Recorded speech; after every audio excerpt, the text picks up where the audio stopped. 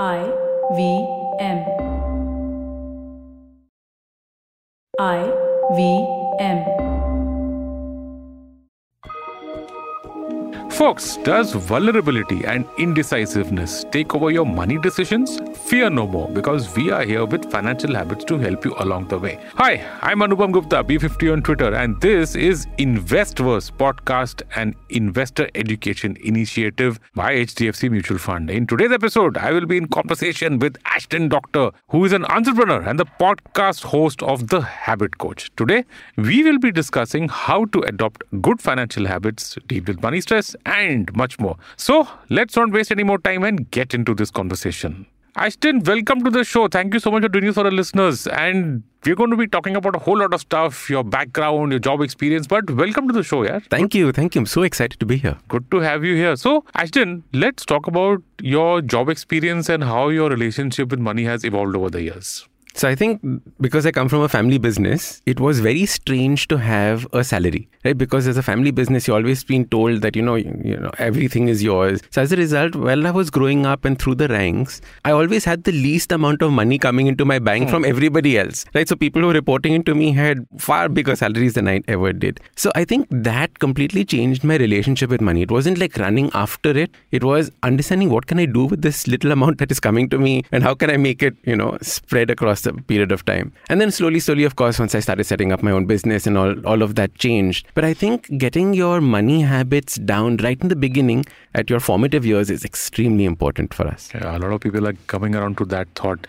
Actually, you're talking about starting your own business. So you run a company called Awesome 180. I can see the t-shirt also you're wearing of that. What does it mean? And let's talk about your entrepreneurial journey. Lovely. So Awesome 180 was a passion project that started. It was about how do you get somebody to an awesome life in 180 days. So it was in 6 months, how can you turn their life around? And it was primarily focusing on all the things that I realized were missing in my foundation, which is like, for example, sleep, stress, movement, nutrition, all those aspects. And the way that I started creating this, I said that I realized from my family business that money or finance is the lifeblood of any business, right? Your cash flow, if you don't have it, there's no matter how successful your business is, it's going to fail, right? And in fact, many successful businesses fail because they run out of money to continue. So I think getting your cash flow in was very, very important. And the way that I did that was when I started my business, I would get my money upfront, right? And then I would have enough for the rest of the month. And that was the way that I moved this business around, because ultimately, if you don't have money, what is the point of what you're doing? Oh boy, that's pretty profound, yeah. So, Ashton, what would you say are some things you learned from building this business so far?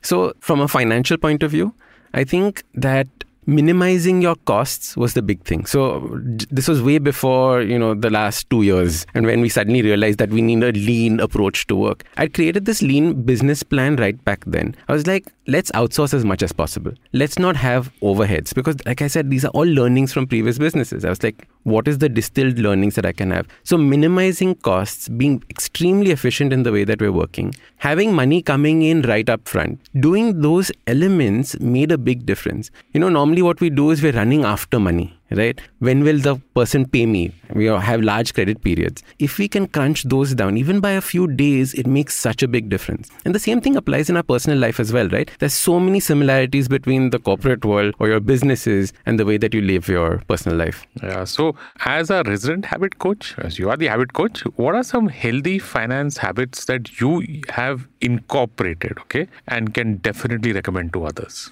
So I think investing towards your goal with discipline is important. So it's crucial to invest regularly instead of investing in spurts. And SIPs are a good way of going through this whole process. So this is because the initial investment amount in SIP is low, so people can invest without hurting their wallets. Additionally, SIPs also use concepts such as rupee cost averaging, which is beneficial to the customers. So through rupee cost averaging, the investor gets maximum returns in that investment. So I think, using SIP as an investment tool makes a lot of sense. Okay, so Anupam, these were me as a habit coach telling you about this. I'm sure that as a finance expert, you have tons of habits that you would like to share. So what are some of the things that you've learned?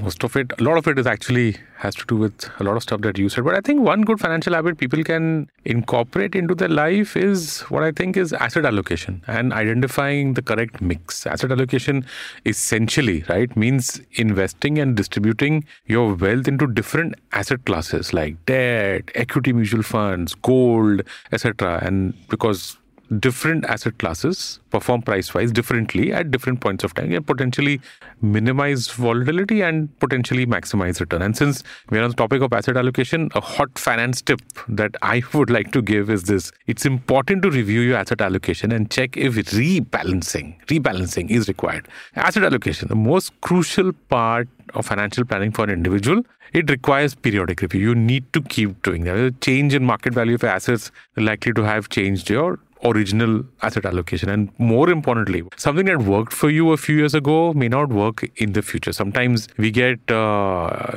too involved in tracking each and every individual investment and then we forget the big picture. And actually, I think another good finance habit I would really recommend adopting is to look at money as a whole, as one whole thing. I'll give you an example to explain this. Let's say that in the month of September, you perform really well and your company decides to give you a bonus. Bonuses happen once in a year, we know that. And the bonus, we tend to, I've had this conversation with a lot of people. They tend to look at it as extra cash, free ka paisa. You just got it, so why not just spend it recklessly?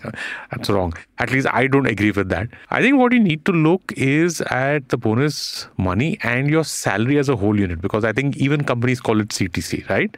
And utilize that bonus really wisely. Bifurcating the money and treating bonus as free money and doing whatever you want, that can be detrimental and in my opinion should be avoided at all costs. And speaking of healthy financial habits, HDFC Mutual Fund had launched an interesting mega investor education campaign, #Barni Se Azadi. The campaign aimed to connect with wider masses based on a deep-rooted Indian insight. The campaign talks about how we Indians have traditionally always saved money in Barnis, lockers, etc. And instead we may aim to let the money grow in instruments like mutual funds. In a way, they urged women to move away from unhealthy financial habits and to adopt a smarter way of saving and investing. Okay, according to you, Ashton, what are some ways in which you think our listeners can improve their unhealthy relationship with money? So I think the first step would be to identify your current relationship with money. Like, where do you stand? What are your goals? Where you want to be, and eventually work towards it. The second would be understand that money is only a tool. It is our approach towards that money that matters. The third would be inculcating positive behavioral habits like that we earlier mentioned to improve the relationship with money. So focus on building a healthy relationship with money, because building healthy relationships leads to healthy investment habits and a healthier financial future. And that's a wrap. Ashton, thank you so much for sharing your insights with our listeners. My pleasure. Absolutely. Yeah. And that concludes the episode, folks. And hoping that the listeners learned the importance of building healthy relationships with money. One of the many reasons people fail to invest is because of their poor money habits. It's essential to build a healthy relationship with money, as that helps us to make more sound financial judgments. Come and be part of this conversation on Instagram @HDFCMF. And tell us what are some of the financial habits from this episode that you will be implementing in your life. And I will see you on the next episode of Investverse, an investor education initiative by HDFC Mutual Fund. For KYC, change of address, investor complaints redressal, etc., visit www.hdfcfund.com/information/key-know-how. Mutual fund investments are subject to market risks. Read all scheme-related documents carefully.